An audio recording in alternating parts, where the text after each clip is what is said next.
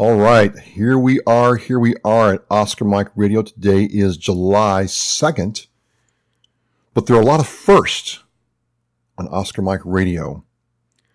I have, for the first time, a 9-time Guinness World Record book holder, an artist with a plethora of experience, just it spans a whole lot of, I can't even go into. We could spend a year just talking about her artistic experience. I am pleased to welcome Fran Capo to Oscar Mike Radio. Fran, welcome to my show. So good to have you. Oh, thank you so much, Travis. I've been looking forward to this. I've heard so many good things about you from Danny, which is how we met. Right. Through Danny's show. And so I was like, oh, so I started looking you up. I'm like, hey, he's going to look me up. I'm going to look him up. You know? Well, folks, she is from New York, so you're going to get some tough New York, tough love, which I love, and some good, authentic experience. This is not somebody who's trying to sell you something. This is somebody who's done it. And leading up to that, it's not what haven't you done, because you've been down the Titanic, you've been on Mount Kilimanjaro, you've been, with snakes around you, jumping off buildings. What's next?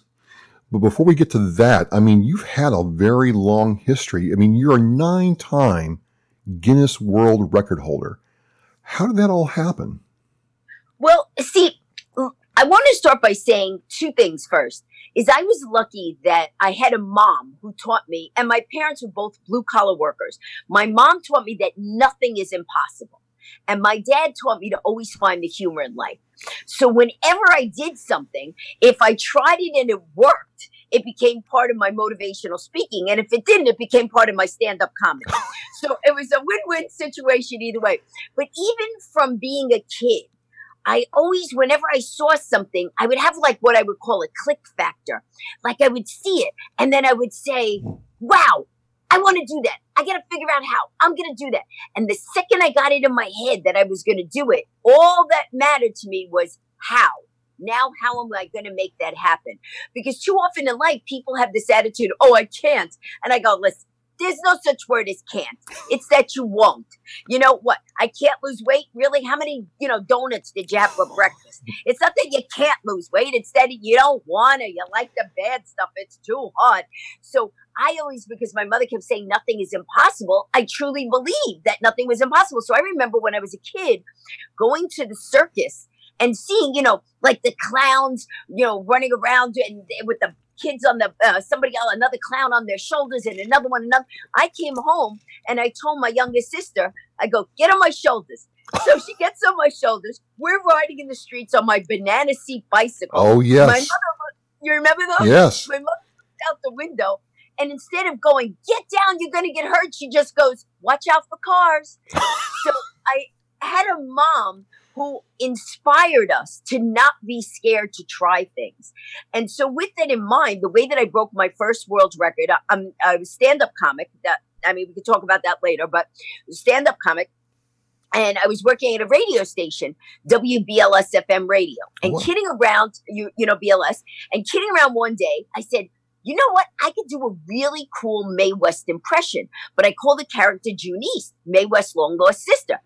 So without any warning, the guy, the DJ, throws the weather and traffic copy at me. And in radio, when you have, the red light goes on, you have to start speaking. You're live. So all of a sudden I'm like, well, today the weather and traffic is.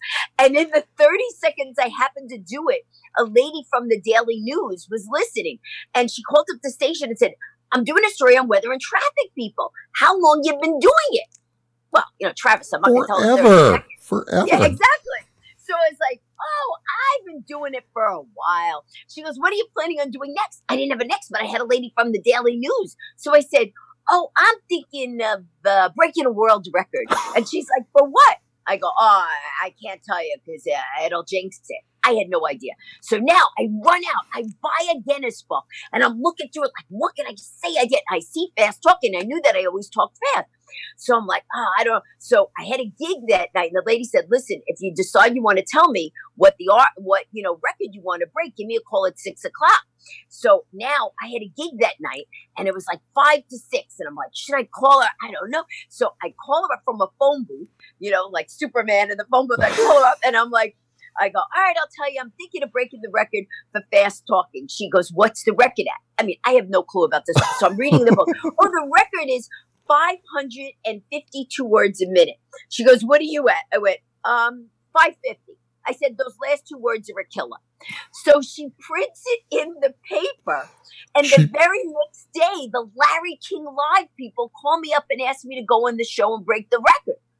But I didn't know who Larry King was. All I heard was, he was like Newton's dad. I heard. That's right. So I was like, is this some kind of porn thing? They're like, honey, no, this is a national show. I said, what if I don't break the record? They said, Larry doesn't care whether you break the record or not. He just cares whether you try it on his show first. So I figured, I called Guinness, said, what do you have to do? They said something from Shakespeare or the Bible. So I had a prayer from the Bible that my mother taught me, the 91st Psalm, which a lot of soldiers use. It's a protection prayer. And so I'm over there practicing. He did well, sing if I said the most high, Shelly, smoke's coming out of my head. I'm practicing that.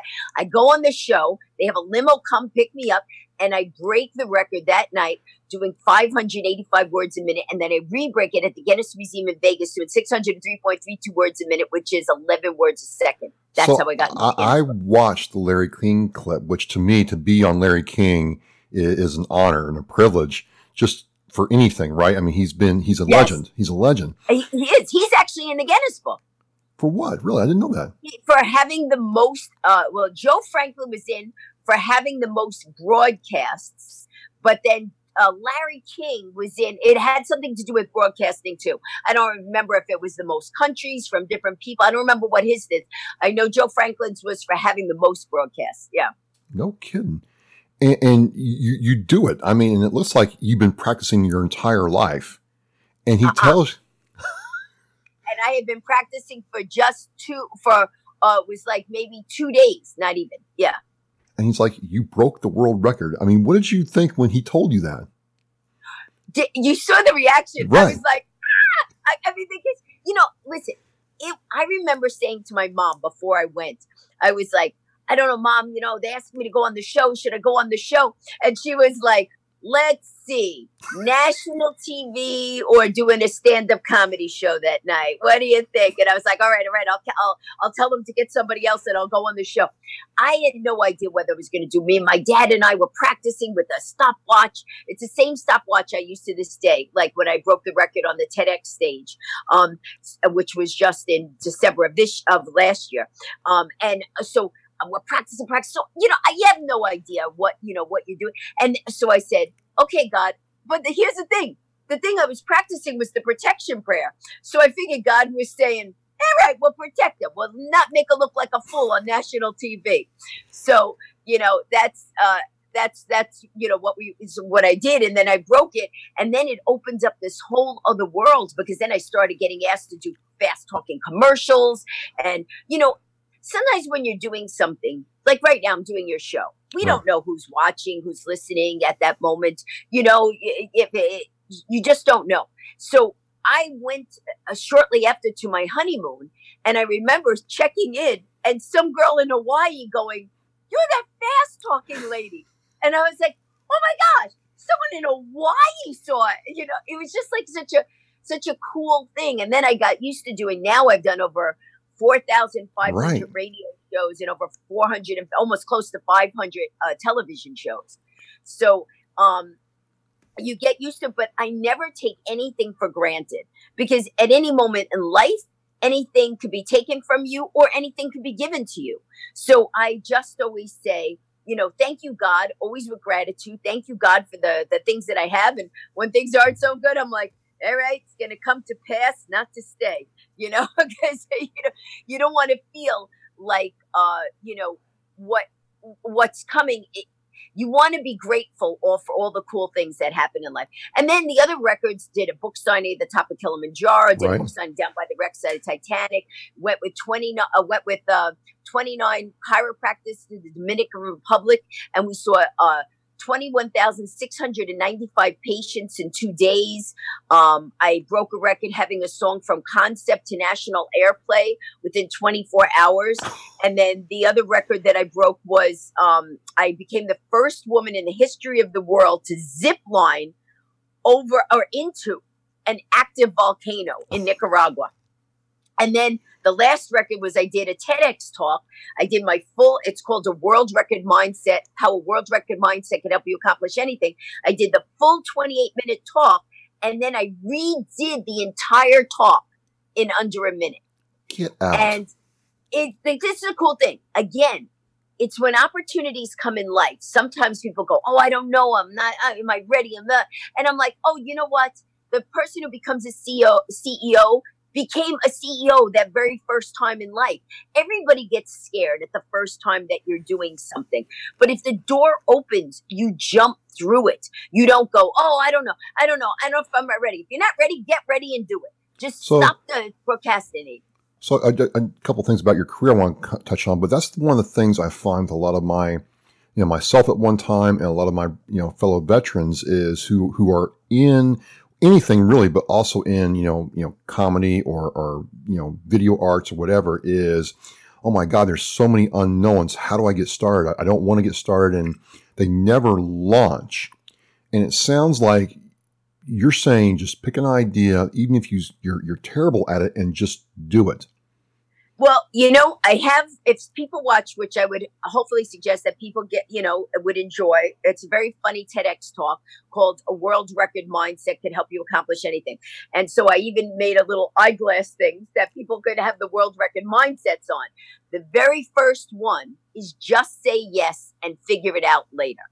Because if you want to do it, you know what? You hear of all these companies. Look at Abraham Lincoln. People, I don't know if they know his history. He failed at every single thing he tried in politics. Tried running for a senator, he failed. Tried running governor, he failed. Every single thing, and then he gets to be president of the United States. He tried and failed, tried and failed. You tried and you failed, so what? You think everybody who ever started any business doesn't have success and failures? Just get in there. Obviously, figure out what you want to do and go, okay, I'm starting from here.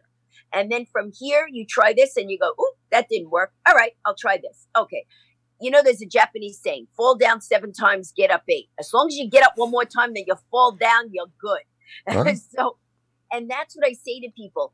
You could spend your whole life going, what if I did? At the end of life, you don't regret the things you've done unless you've done really bad things. And then hopefully you've moved on and learned from them. But usually you regret the things you didn't do. The person you didn't say I love you to, the adventure you didn't try because you were too scared, the business you didn't try, the kid you didn't, all these things people regret because they were scared. Fear, let me tell you how fear works, and you guys would know this better even than me as veterans, is I always say, we soldiers going into the field, it's not like you go, oh yeah, I'm not scared of getting shot. I mean, of course you're scared. Everybody has fear. Yeah. It's just that you have to do it. So you're either going to do it with the fear or you're going to let the fear stop you. But the person who does it with the fear does it and accomplishes it. The person who doesn't do it because of fear lives that fear over and over and over again. Oh, I want to do this. Oh, no, I'm not yet ready. Oh, I want to do. Oh, no, not ready. It's like, oh, please just do it already. And then if it works, great. If it doesn't, so what? Pick yourself up and try again. So that's really all, because, I'm a planner and an analyzer. So when I first started this whole thing 4 years ago, I had, big, huge, complex plans. And eventually I had to get started and do it. And I didn't know anything about video a year ago. And now bit by bit, I'm learning how to do video production and editing and stuff like that. And I think you're right. It's the same way. And there's a fear of what other people think about you and people's perception. But I have found, I totally agree with you, that it's just, you know what? I don't know this, but I'm going to try it. And by trying it, I'm like, okay, I'll give you an example. Hang on a second. You're going to love this. This is a crochet blanket. I don't know if you can see it. Okay. So don't tell me you did it. I did. I'm doing it right now. The thing was, when I first started Oscar Mike Radio, was trying to get some yarn for a donation. And the lady said, hey, we'll give you the yarn, but you've got to learn how to crochet. And they thought with these mitts that I'll do it for a half hour. They'll have some laughs, put it on Instagram and, give me the yarn. Well, I think I'm approaching blanket number 20. They're like, okay, you definitely know what you're doing now. But it was that whole thing of being willing to try and fail and fumble around. And I think that's what you're saying to me. And thinking of new things. I mean, you go from Larry King to... Oh, wait. I want to just add one thing about you talking about crocheting, because I have a crocheting story. Oh, really? Okay. I was dating this Greek guy one time, and he was like, you do not ever make me anything. And I'm like, I am not domestic. What part of me looks domestic? But I was like, all right. So I tried to crochet, and my friend was teaching me how to crochet. And I crocheted it, and I thought I was doing a good job till I realized that it started small and it was supposed to be a scarf and it was really big at the end. So I guess I wasn't counting the things. So, but it was Christmas time and it was like the next day and I'm like, I am not going to redo this. So what I did was I wet the bottom and stretched it out so the bottom would equal the top, and I stuck it in the bag. And I said when I gave it to him, I go, you got to open it right now. So he opens it and, now it looks even. The next day he goes, I don't know, the scarf. It looks like that. I go, what did you do to it? It was perfect yesterday. I don't understand. So that was my attempt at crochet. That is too funny. Speaking of funny things, I am cracking up. You go from Larry King, nice, controlled environment, Fran. Yes. Everything, lighting, mic, the whole 9 yards, limo. And I'm watching this commercial of you in this Volkswagen commercial with this guy taking you around this course, shifting through the gears, stopping the clutch, stopping the accelerator, with you reading the Gettysburg Address, right? Yes. And I'm like, how many? I'm saying to myself, that must have taken 100 takes to do. That had to have been like an all day, all night project to get it just right. Okay, now I got to tell you the story about this. So what happens is, because everybody knows that I'm the world's fastest talking woman, right? So I get called to do different commercials. So I get called from Volkswagen Jetta, and they say, hey, we're getting 6 world record holders together, and we want to know if you get motion sickness. I said, oh, no, are you kidding? I love roller coasters. I love all that stuff. They said, good. And I said, why? They said, well, actually, we don't want to tell you what it is. We just need to know that you don't get motion sickness. And we want you to do your fast talking. And I said, fine. How much money, blah, blah, blah. We work out the details. They fly me out to California. And we get there, and now there's 6 world record holders. Now, I'm used to being on camera because I'm a stand-up comic. I do a lot of TV and blah, blah, blah. And there was the guy who does the Rubik's Cube the fastest, another guy that did something with air guitar. There were different things. I don't remember what each of them did. And so each of us have a trailer that we go in, and we're in the middle of a desert. So I said, well, what are we doing? And they said, well, they said, all right, we'll tell you this. You're going to go in a race car. I'm like, yes, that'll be great. So I said, can I see the track? They said, nope, we don't want anybody seeing anything in advance. Okay, fine. So I'm in the trail. I'm getting ready. First guy. Now, I'm not going to say because I don't want, first guy, I'm like, how long does it take for them to go around this track? It's like 2 hours. What's taking so long? Next guy, because I was 4th up. Oh, Next wow. guy. I'm like, geez, what is taking these people so long? So now I have no idea what they're doing with everybody, right? So now they go, blah, blah, and no one's allowed to tell the other person. Okay, so they have it because they have a sticker, because they wanted us each to have like our own, I guess, natural reaction or whatever. So now I get there. I'm all ready. Now it's my turn. And normally I don't read the Gettysburg Address because I didn't have it memorized. When I do my fast talking, it's usually something memorized, but they had seen me done on the Discovery Channel, the Gettysburg Address. So they said they want to do it. And then they said, well, do you want to have it memorized? And then I said, wouldn't it be funnier if I'm reading it? Because then you'll get the motion of me in the car. And I said, is it really going to be going like that? No, we're going to be going full. Okay. Turns out the driver was Chuck Norris's son, Eric Norris. Get out. It was so. He's a stunt driver? He a a world famous stunt driver, and he's a race car driver, a stunt driver, and a stunt man. Get So out. he's got all these like cool accolades. So I get in there and he's like, "Hi, I'm Eric Norris." And at first I didn't make the connection. I go, "Hi, I'm Frank Capra." And then, it's like, all right. And so he's like, "Yeah." And then he goes, "Most people know me as Chuck Norris's son." I go, "Well, since I don't really know your dad. I mean, I know of him." I said, "Pleasure to meet you. All I care about is you know how to drive this thing." And he's like, "Yeah." I'm like, "Well, good."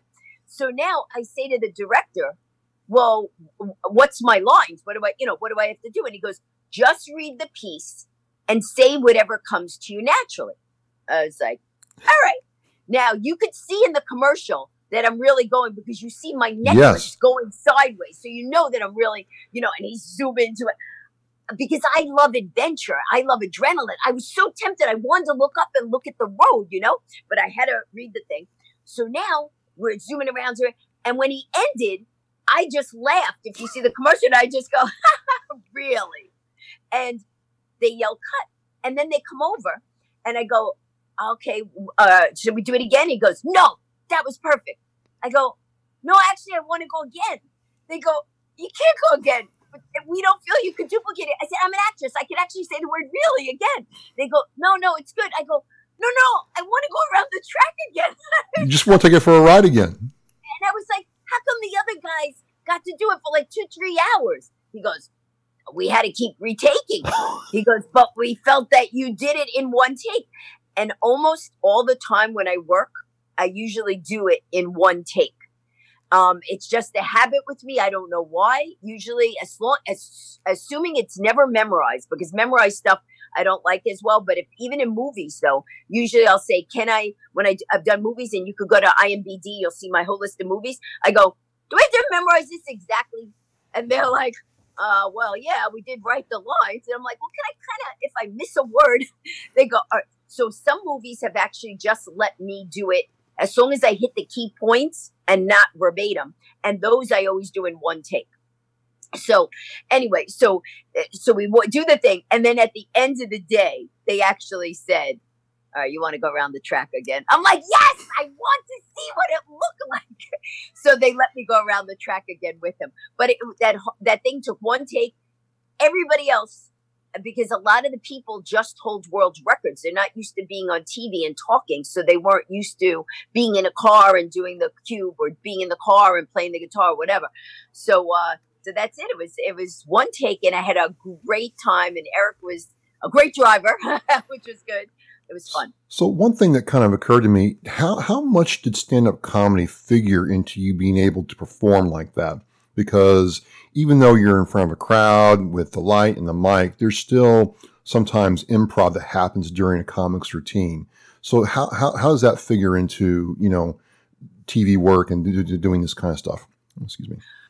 That's a really interesting question. And here's the thing. A lot of comics memorize their act, even memorize their interaction with an audience. Like, I'm going to pick on that person and I'm going to say, "How long you guys married?" and blah, blah, blah. But because they've done it so long, it seems like they're doing it off the cuff. I actually like working off the cuff, because there's something about, that's why I do this Cup of Capo live every Monday and Wednesday at 11 o'clock. I'll have the link. Said, "Why don't you do it on YouTube?" And 11 o'clock Eastern Standard Time on Facebook. And they said, "Why don't you do it on YouTube?" I said, "Because right now as a performer, I can't perform because obviously of COVID. So the closest thing is kind of like how you and I can now interact. And I'm doing a thing, by myself with the Cup of Capo. So at least I can see the comments from the people, and it makes me then, do that." Now, when I first did stand-up, and this is a really important lesson I learned about stand-up. I wanted to do, I was in college at the time, and I was an accounting and philosophy major. And people go, "How the hell does that go together? That's like 1 + 1 is 2. Why?" You're right. It's like, it's two different mindsets. So I remember Joan Rivers was real big at that time. And people were saying, "You were funny." And I said, okay. I'm a very big in believing in God and praying and things like that. So I was like, "Okay, God, if I'm supposed to be a stand-up comic, give me a sign." And so I said the prayer. And what happened was I was at an auto car show and there was this handwriting analysis thing and I did it and the printout read, "You have a good sense of humor. Use it to make money." And I'm like, that's just a handwriting analysis thing. Then I'm standing online at Great Adventures and I'm joking with my friends and a guy standing online behind me taps me on the shoulder. He goes, "I apologize for eavesdropping, but you're really funny. Did you ever think of doing stand-up?" I'm like, that's just some guy online. Meanwhile, God's probably going, "How thick are you, Capo? What the hell's the matter with you?" So now I took one acting class in college because again, like I tell you, I don't like to read I like to memorize. I like to do my own stuff. So not to say that I don't enjoy being in movies because I've been cast in a lot of movies and I get a kick out of playing characters. So I was in there. Now, I don't know if you ever read Edward Albee, The Zoo Story. I have not.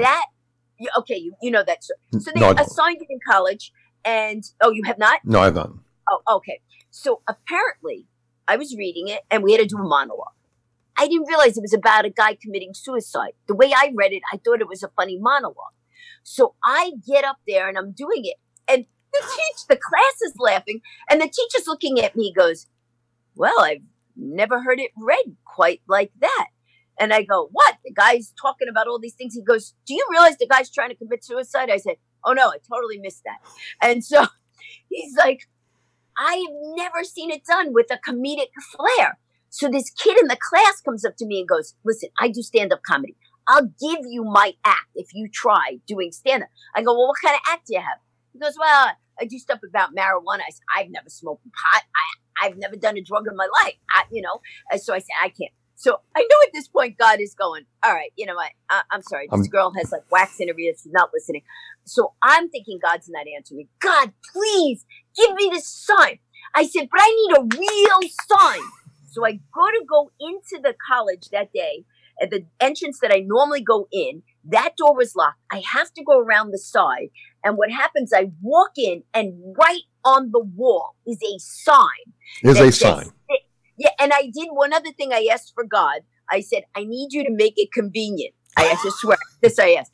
God's probably going, "Oh, what a pain in the butt." So now I said, "God, I need you a real sign. I need it convenient." The sign said, "Stand-up comedy auditions today.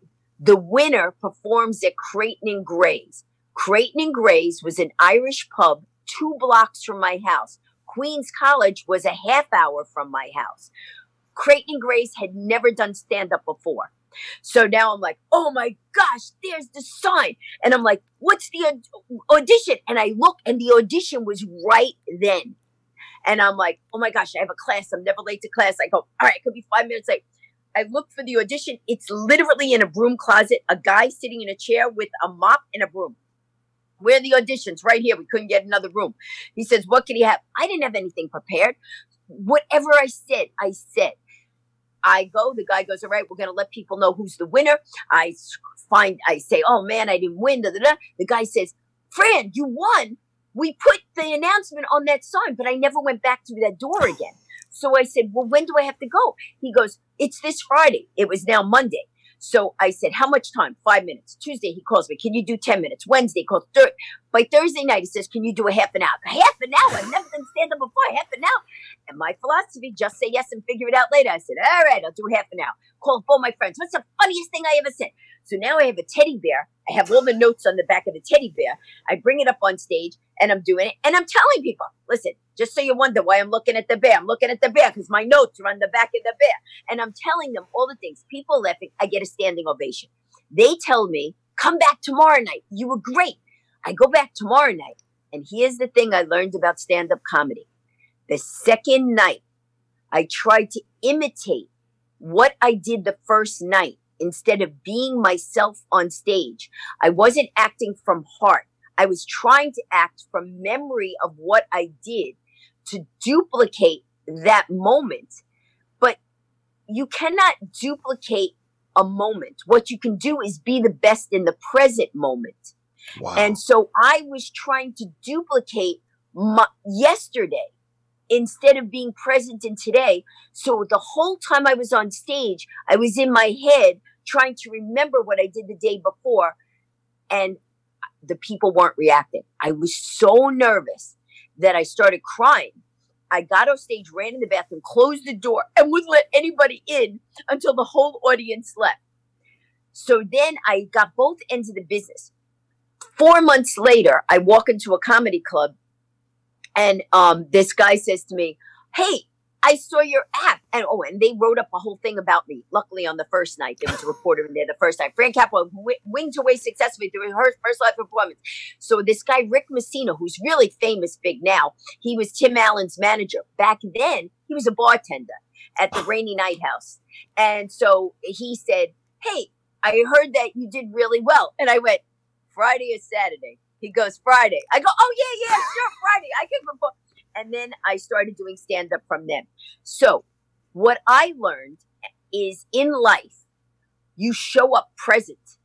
And when you show up present, you're taking in everything from the now. So if something happens on stage or on camera or in a motivational talk, I take the moment in without fear. I don't say, "Oh my gosh, the mic went down. What am I going to do?" I go, "Wow, what do these people not pay their electric bill?" I'll just say something in the moment. If I notice that, whatever, a bra strap is showing, I'll go, "Why didn't you people tell me?" I never take it like, "Oh my God, my bra strap was showing," or I never take it as I play in the moment. There's been times when,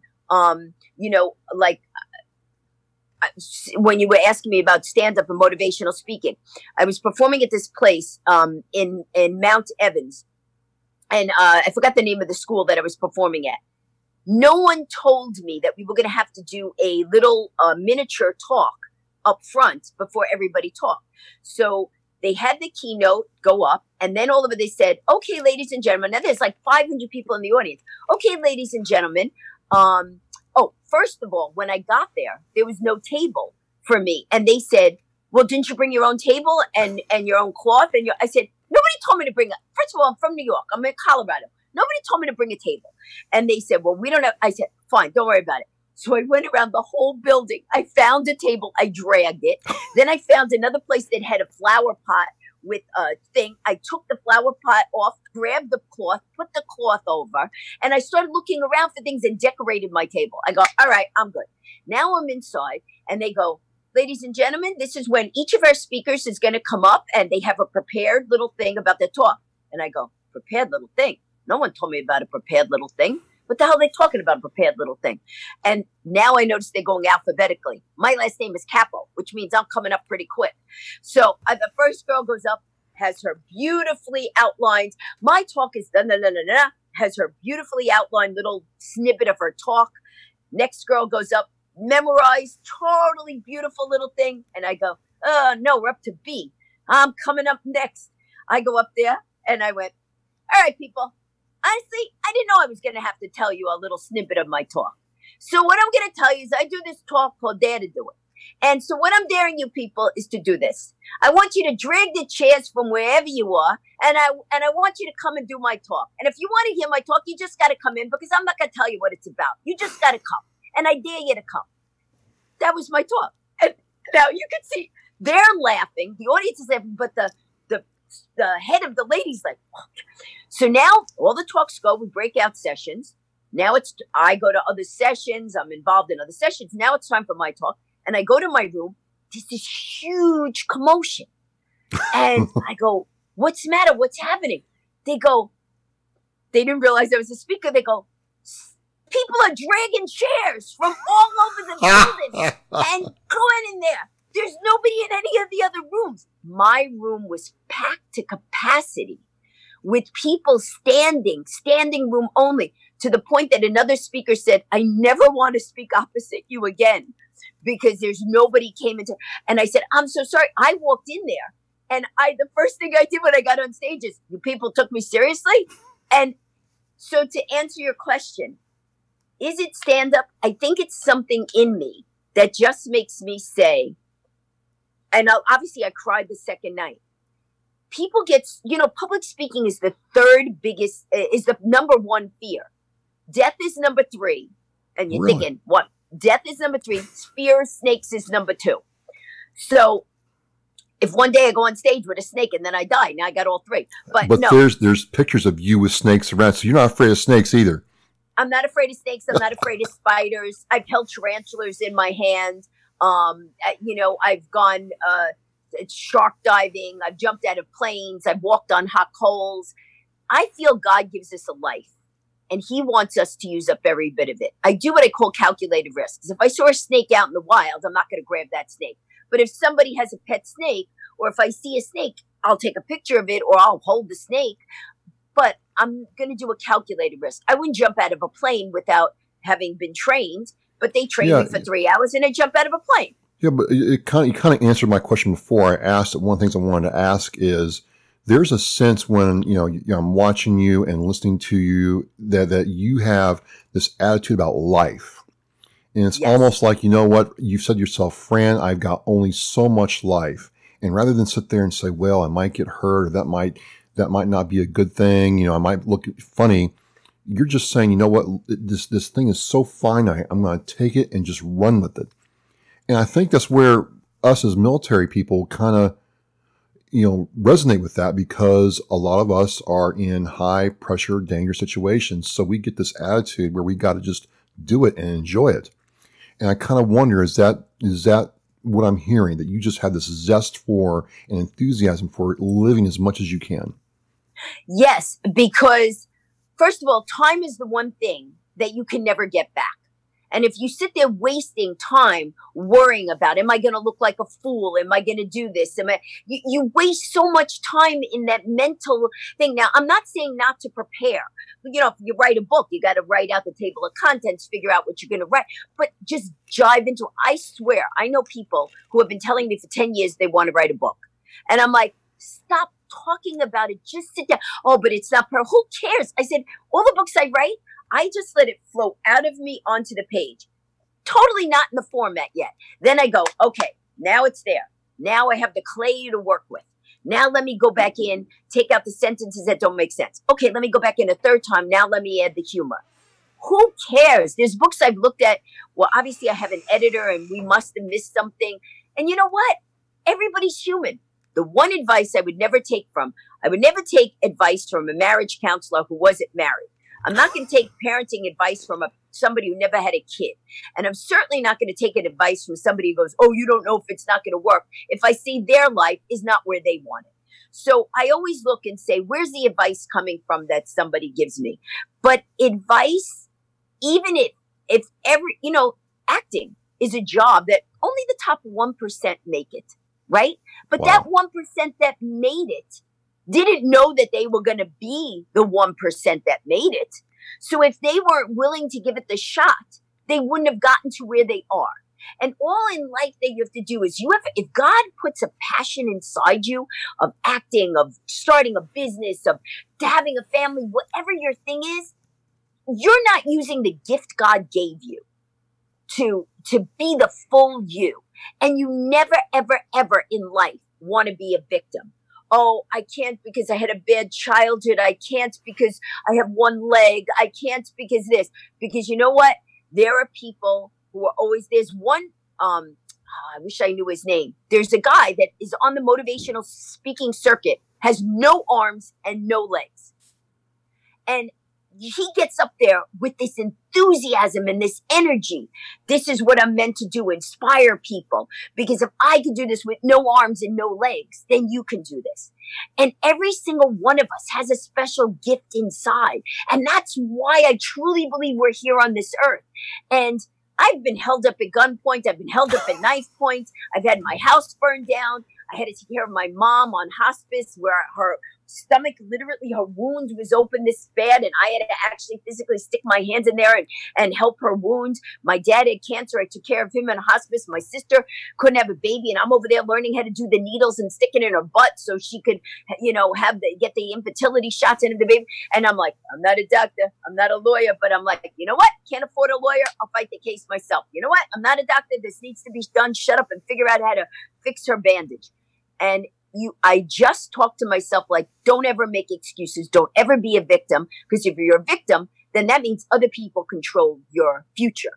If you are the person that says, I can do anything. And even if I can't, I'm going to give it my best shot. You control your life. And that's the position you always want to be in. Well, and I think that's so important because for the person transitioning out of the military, trying to do something new, it's a very scary time because you went from one place where you were very comfortable and you knew what was expected of you at all times to having to make it on your own.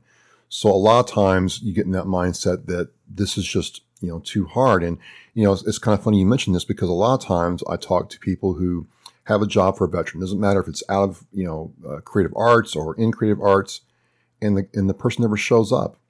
And I'm like, dude, what happened? And he says, well, I just was afraid that I'd look like stupid. So I didn't want to interview and be thought a fool.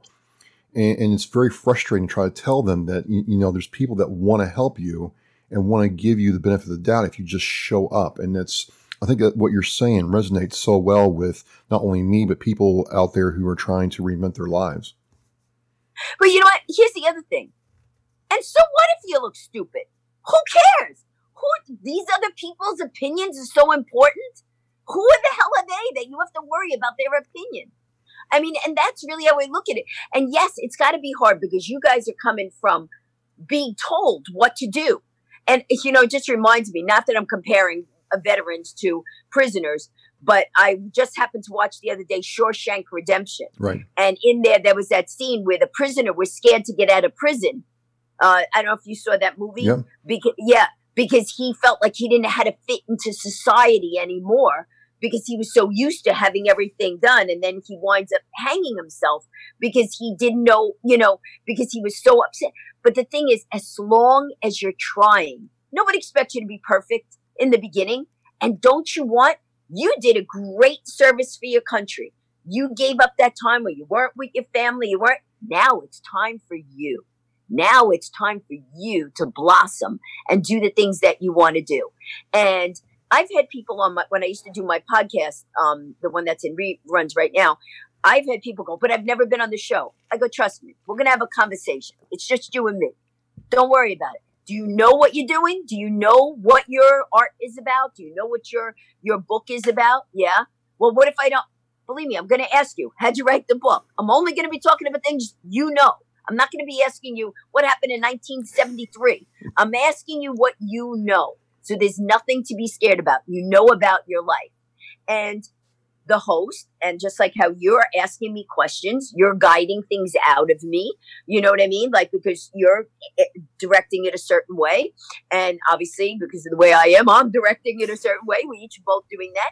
But the thing is, if somebody is new to something, there'll be somebody that'll help you. Every single person learns from somebody else. Yep. I mean, you learn from your parents at one point, you learn from a teacher, you learn from somebody. So show up, learn, and live your life, the way God wanted you to. So, we have this person that I'm talking with, and I say that because, people think, well, she's a superwoman. I'm like, no, you're coming off as just a normal person who just has this drive for life and this drive to, really get the most out of life. And you're an established artist, you're an established comedian, adventure, so on and so forth. And then COVID-19 happens. And a lot of, me to a certain extent, because I can't be in groups of people interviewing and things like that. A lot of artists who are used to performing in front of lots of people can't anymore.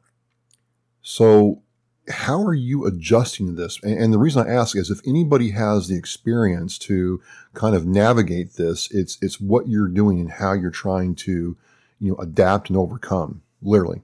Okay. Yeah. So here's the thing. Obviously, almost everything I do outside of writing required, I have a one-woman show called Love, Laughter, and Light. I was booked to do that show in a bunch of different places. A stand-up comic, got to be in front of the audience. Motivational speaking for corporations, got to be in front of the audience.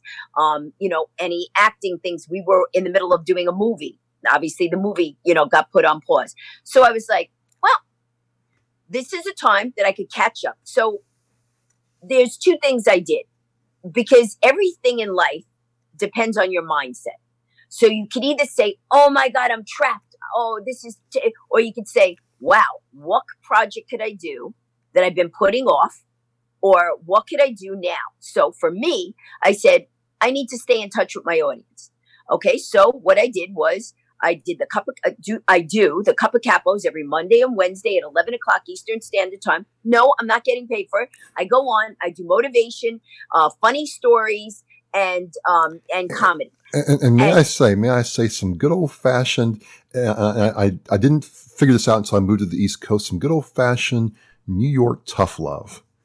You know? Thank you. Yeah, because I basically do that. I'm going, people, stop whining, because it's just, like, listen, we're all going through it. That movie, what was it?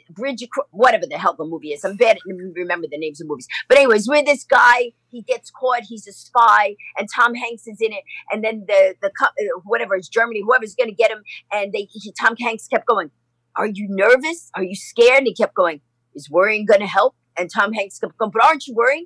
Will worrying help me? And that's what I say. Is worrying going to help you? No. So quit your worrying, shut up, and just figure out what you're going to do. And so I said, all right, what could I do? They say that you have to tell people when you're going to be on air. So I said, all right, every Monday and Wednesday. Then I said, what else could I do?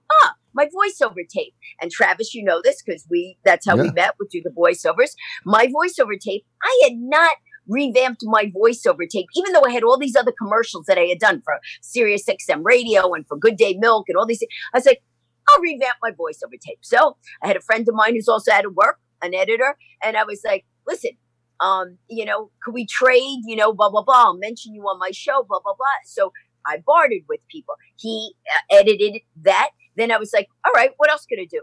I had my podcast. I'll revamp my podcast and I'll put it up on Buzzsprout, Fran's World, which is interviews with all famous people talking about health, happiness, and how to find things. Then I was like, okay, what else could I do?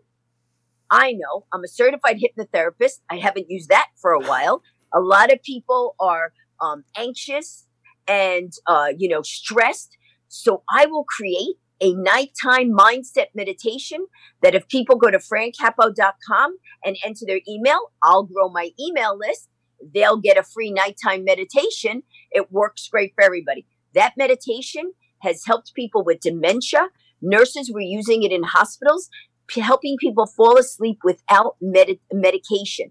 People told me that they were having trouble sleeping because they were worried. And they said half the people never even got through my whole mindset meditation. And it's not this voice. It's, now you're very relaxed. You're going to sleep. This is all you need to do right now is sleep. So it's that voice, because I do different voices. I'm a character voiceover person. So, whatever. So the point is I could do all different voices. So I created the mindset meditation. I decided a good time to revamp my website, did my cup of capos, revamped my voiceover, put it up on Facebook. The very next day I got hired to do a voiceover for somebody. Right now, I'm creating an online class, how to write a book in 28 days, because a couple of the books I've written, this book, Hopeful the City of Light, which I definitely want to talk about before we end, and I don't know how much time we have.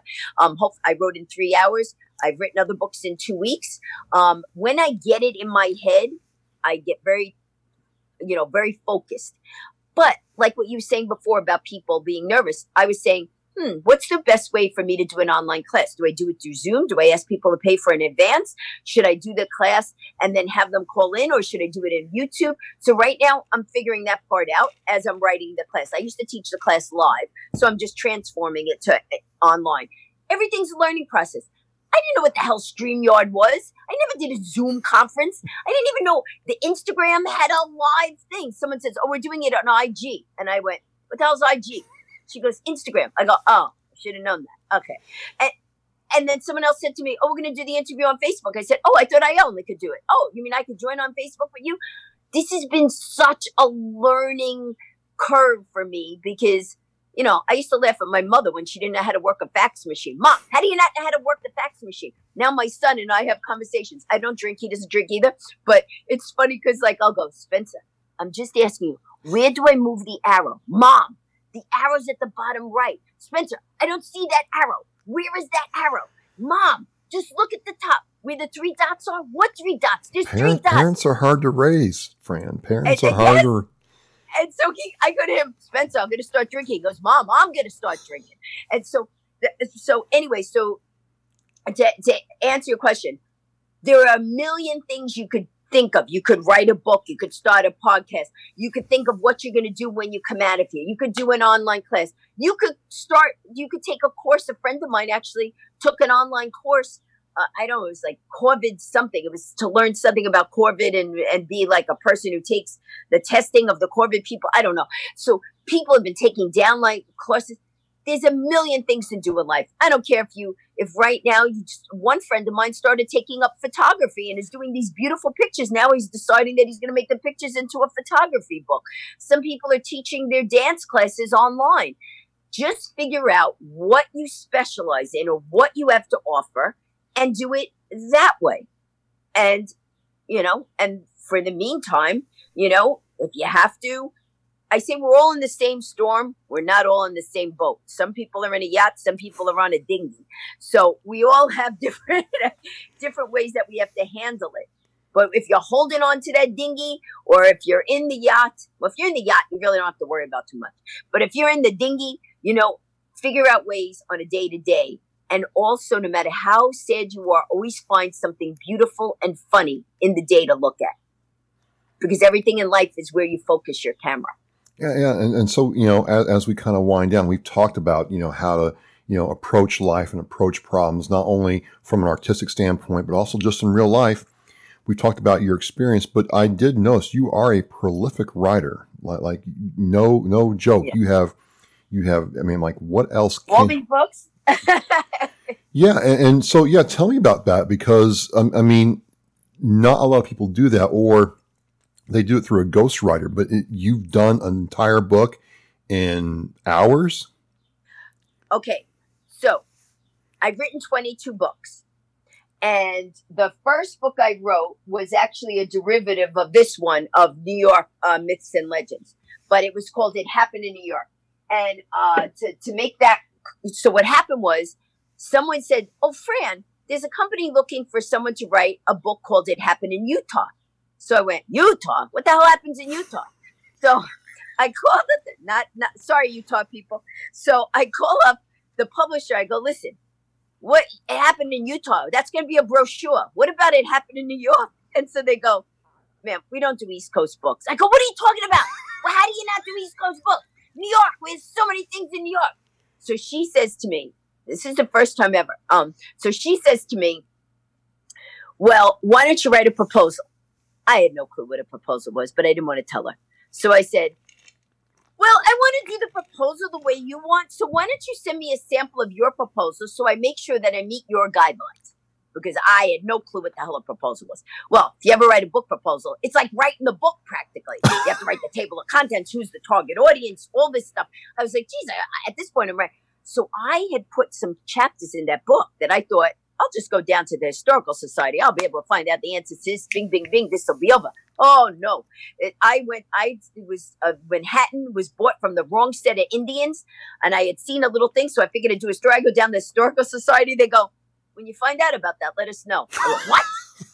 I was like, "Oh, no, this is going to be a lot harder than I thought." So anyway, so I write that book, but I made a deal with them. If I write It Happened in New York, can you give me It Happened in New Jersey and It Happened in Pennsylvania? Because those are the three places I do my stand-up comedy. I wanted to be able to sell the books at the back of the room. P.S. For that particular company, I wrote It Happened in New York, Happened in New Jersey, Myths and Mysteries of New York. It Happened in New York City, Happened in Pennsylvania, Myths and Mysteries of Jersey. I wrote a whole bunch of there. Now, each book comes about different. So that was history. And I hated history as a kid. And I said, I'm going to make this so interesting that kids will love history. Because who the hell wants to just memorize dates and the battles and, and I no offense to the vets, but I'm just saying, you want to know the stories at the battles. You want to know the interesting stuff about history. So all different things in there. So then the very first book I wrote, and then I want to get to Hopeville because it's the one I really want to talk about. The very first book I wrote, but I'm trying to give people ideas because if they want to write a book of how I went in very different, some books are self-published. And this is what I'm going to be talking about in my class, how to write a book in 28 days. Some books are self-published. Some books are with traditional publishers. Some books are ebooks. So all different ways to approach it. But the very first book was there. I went to this seminar where people want to be a speaker. Was this guy Paul? Paul, Seminar Leaders of America, and the guy was saying, "Oh, blah blah blah. If you want to be a keynote speaker." Anyway, he's trying to sell this class for like this thing for $500, and everybody had to get up and stand up and talk. And these people want to be speakers, and it's like 500 people, and only like 20 people are willing to get up and talk. I'm like, how are you going to speak if you don't even want to stand up and speak about what you want to speak about? So anyway. So I get up and I do my thing again, just improv. Yeah, well, I'm thinking of blah, blah, blah. Guy at the end goes, you'd be a really good speaker. He goes, you should buy my course. I said, well, if you think I'm going to be such a good speaker, then you should give me a course for free. Because I can't. So I said, all right, I understand. You got to make money. I said, well, why don't you tell me what cruise ship you're speaking on? He goes, it took me 3 years to get on this cruise ship to speak. I said, fine, just tell me what cruise ship you're speaking on. So he tells me, Spirit Regent Star. So I call up Regent Star. Did not have a talk in mind. And I call up Regent Star and I'm like, hey, I understand you hire speakers. And they were like, yes, what do you speak on? I said, I have all different topics. So I said, it depends who the audience is. So they said, well, our audience is over 65.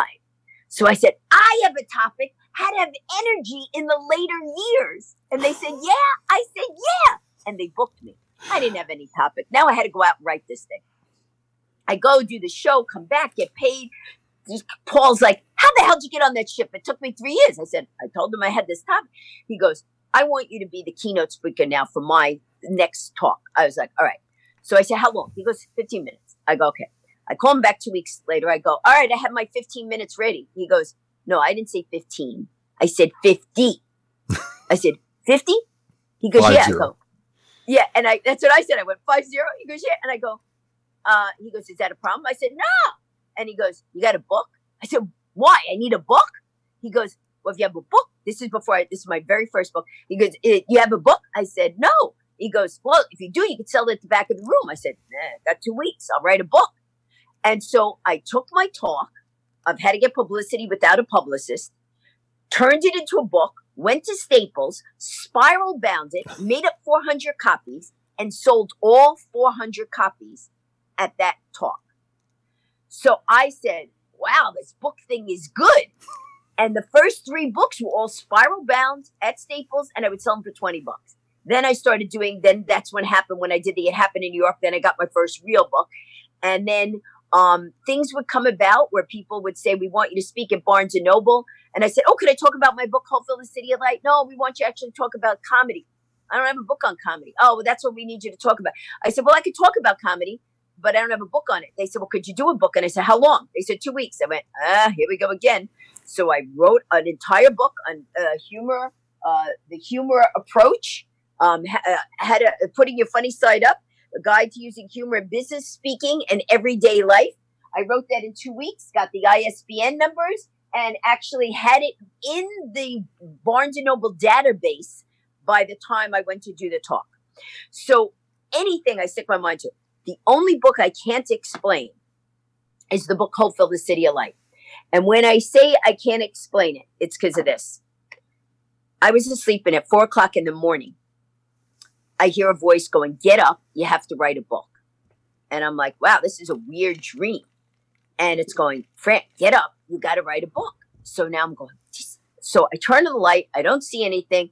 I'm like, oh, that was a weird dream. And now I hear it again, get up, you have to write this book. Now I turn on the light, now I hear the voice. So God went from signs to just saying, Fran, get up and get going. And honestly, Travis, it wasn't, I couldn't even tell whether it was a male or female voice. You know, like when someone whispers over your shoulder, like, hey, Travis. And you can't tell whether it's a guy or girl because it's like that kind of whisper thing. Right. So now I'm looking around now, 4 o'clock in the morning. I'm like, oh my God, now I'm hearing voices. I'm walking around and I go, I don't know what book you're talking about. They go, write this down. Hopefill the City of Light. So I, as a writer, you always have a pen and paper by your desks in case you get an idea. And I write it down. I Hopefill the City of Light. Now I start arguing with the voice. I go, listen, it's 4 o'clock in the morning. I go, I don't know. Can you pick a better time? I got to get up in the morning, take my kid to school, my mom to work. And so I go, I'm done. I'm just writing down the title. I'm good. And I go back to sleep. Next morning, take my kid to school, my mom to work, have to get my car fixed. I have my computer. I'm working on my other book, Adrenaline Adventures, which is 50 different adventures you could do in a day or in a weekend. and I'm working on Adrenaline Adventures, and I'm working on a shark chapter. And so I go to the guy with my laptop and I say, hey, can I work back here while you fix my car? Because I don't have a way to get home and come back. I go, sure. Travis, in my entire years of writing books, I've never had writer's block, ever. Because I don't make myself be perfect. I just allow it to flow onto the page. I go to type and my hands are like frozen. And I'm like, this is so weird. And I'm like, why can't I type? And I'm like, I can't sit here for 3 hours and do nothing. So then I said, oh, what was the name of that book? And then I had the little piece of paper that I'd written. And I went, well, Hopeville, the City of Light. For the next 3 hours, I don't remember one word I wrote on that page. I remember writing the words, the end. And I remember the guy saying, Fran, he goes, your car's ready. That was really weird. I'm like, what? And he goes, you didn't move. You didn't go to the bathroom. Didn't look like you were breathing. You didn't take a drink of water. I said, I think I wrote a book. He goes, what do you mean? I go, I don't know. I can't tell you one word in that book. So now I go home and I finish working on Adrenaline Adventures. And a couple of weeks later, I said, I should look at what I wrote. And it was a story about 4 people, a little boy who's always getting bullied, a successful businessman who never took a family or anything because he was busy building his business, a widowed mother who's holding down 3 jobs, and a old man who feels he has a lot of knowledge from what he experienced in life to give to people, but nobody wants to listen to him. And on the same night, they all say a prayer. And they're asking God and the angels above, how do I know when people are good or trying to help me? I'm trying to do the best in the world. What could I do? And they all say this prayer, and an angel of light comes to each of them and tells them just a little different thing they each have to do to be a success. And each one is like, well, I don't know. I'm just a little boy. I don't know. I'm just an old man. And they each doubt it. And the angel says to them, trust in me. I'm going to actually give an outer light to people so you'll know who's good and who's got bad intentions, and you'll be able to guide through that. And it goes through the whole story of each of them being willing to take on the challenge. And the angel says, if you do this, there'll be a ripple effect and it'll change the whole town. And it goes through all the trials and tribulations that they each have to face within themselves to become the best them they can be. So I go, wow. This book's got a lot of stuff in it. I better do something with this book, So now I'm thinking, all right, so I make it into an ebook and it hits number 11 on Amazon. So I'm like, all right, now I was told by The Voice, you have to get the book out. It has a message that could change the world. And so I figured, all right, I got it as an ebook and stuff. What I did when I performed for the military, because I performed for all branches of the military. I performed for the National Guard out in Long Island. I went to Okinawa, performed for the Marines there. I performed in the DMZ zone all the way down to the tip of South Korea. And what I did was I actually made up, because we weren't allowed to give gifts to any of the soldiers, what we were told. So I made up little bookmarks with positive sayings from the book Hopeville. The 44 Secrets of Happiness is contained in the book. Anyway, so now I'm saying to God, all right, God, you tell me I got to get this book out here. You better help me out here. And so, because I said, I don't want to go to heaven and then you get mad because you gave me this book and now I have to sweep heaven because I didn't do whatever you asked me to do. And I'm over there now, mopping heaven, So I say a prayer. And on that night, I say, all right, God, help me out. How am I supposed to get this book out? And the next morning, this is years after, because I wrote the book in 2004. Oh, wow. But this was years after. Now we're talking like in 2016, 17. I say this prayer, God, help me out here. I've been, the book hit number 11. I'm trying to get it out. I sold 50 copies. I've done this, but is this enough? The next morning, somebody calls me and goes, congratulations. I'm sleeping. And they're going, I just saw you on ABC. I go, impossible. I'm in bed. What are you talking about? Somebody else calls. Hey, great news. You're on Metro News in the BBC. I go, I don't even know what Metro News is. How am I on that? I call my son, Spencer, what the hell is everybody talking about? He goes, Mom, this video of you went viral. I go, what video? I didn't do a video. I'm sleeping. The night I said the prayer, this guy who had, from True TV, who had done a video with me, an improv video that I had done in Manhattan, 3 years prior. Oh, wow. Realized he never edited it. And that night, I guess at the same time I said the prayer, he said he looked up and saw the video and realized he never edited it. He edited it, put it online, and it went viral. So now I'm getting calls from all these TV and radio shows, and can you come on and do the fast talking? I said, as long as I could talk about my book, Hopeville, the City of Light. It contains the 44 secrets of happiness in it. Secrets like you control your inner light by your thoughts, bringing joy to others increases your light. And it's all just a guide of how to live your life. And I feel that I was given that book. So this book was written in 3 hours, and it's been in programs like Pizza with the Police. I've joined with this guy, Join the Conversation, Eric Wilson. We've introduced the book into prisons to help people. And I've gotten letters from some of the military people who, had ordered the book. Actually, I do say this. I give the military a free download of my book if they're an active military. We'll have to have you back on to discuss your military travels and times. I want to hear more about that. Absolutely. This is just so key because you started off with something that you tried to do and you've just kept it going by that saying that yes. And by being authentic, that really kind of stood out to me is you didn't have success when you tried to be something that you weren't. You had success when you were just you. And you showed up and you took what you had. And yes, this ripple effect is happening now with people. How's it going to influence you going forward? I mean, what's next for Fran? Or is it just saying yes to whatever comes?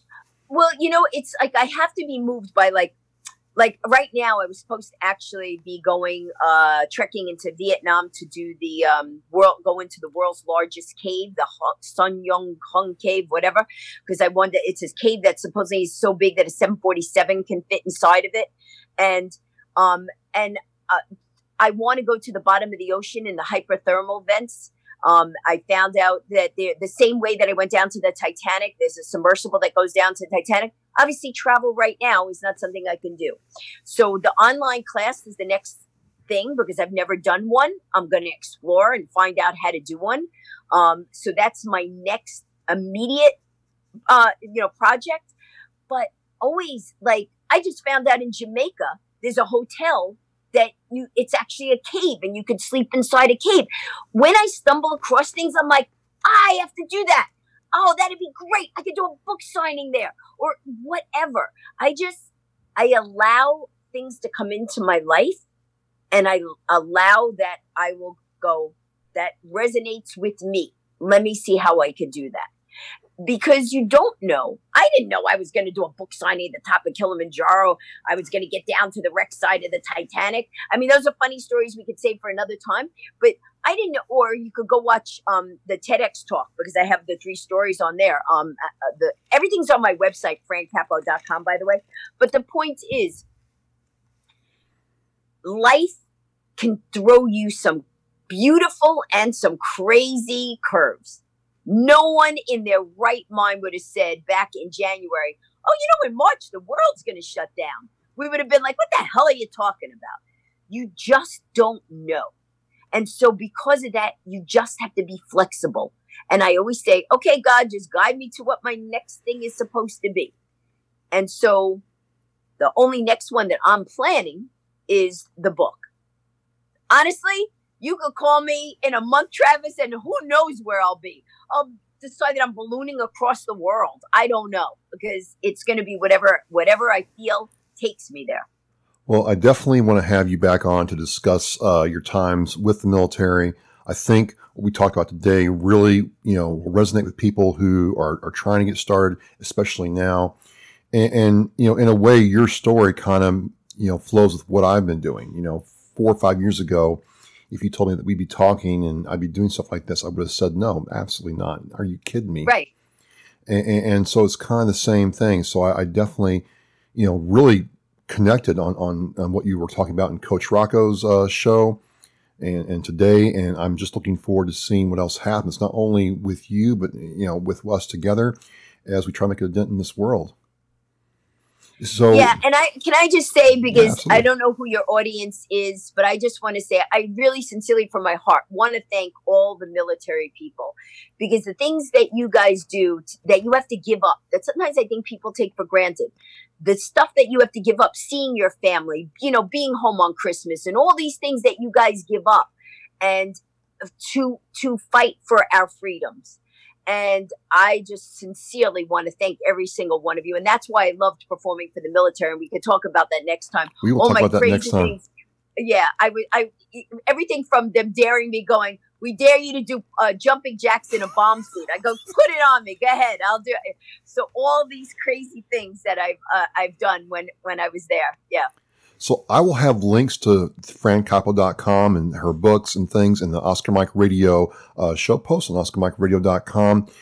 It's going to be great seeing how, Fran affects me and what I do with Oscar Mike Radio. And Fran, I mean, is there anything else we want to close with before we, I think the good stuff comes next time and maybe next time, because I'm always trying to get, guests like you to come back. And I think we got a lot to talk about. I'd love to come back.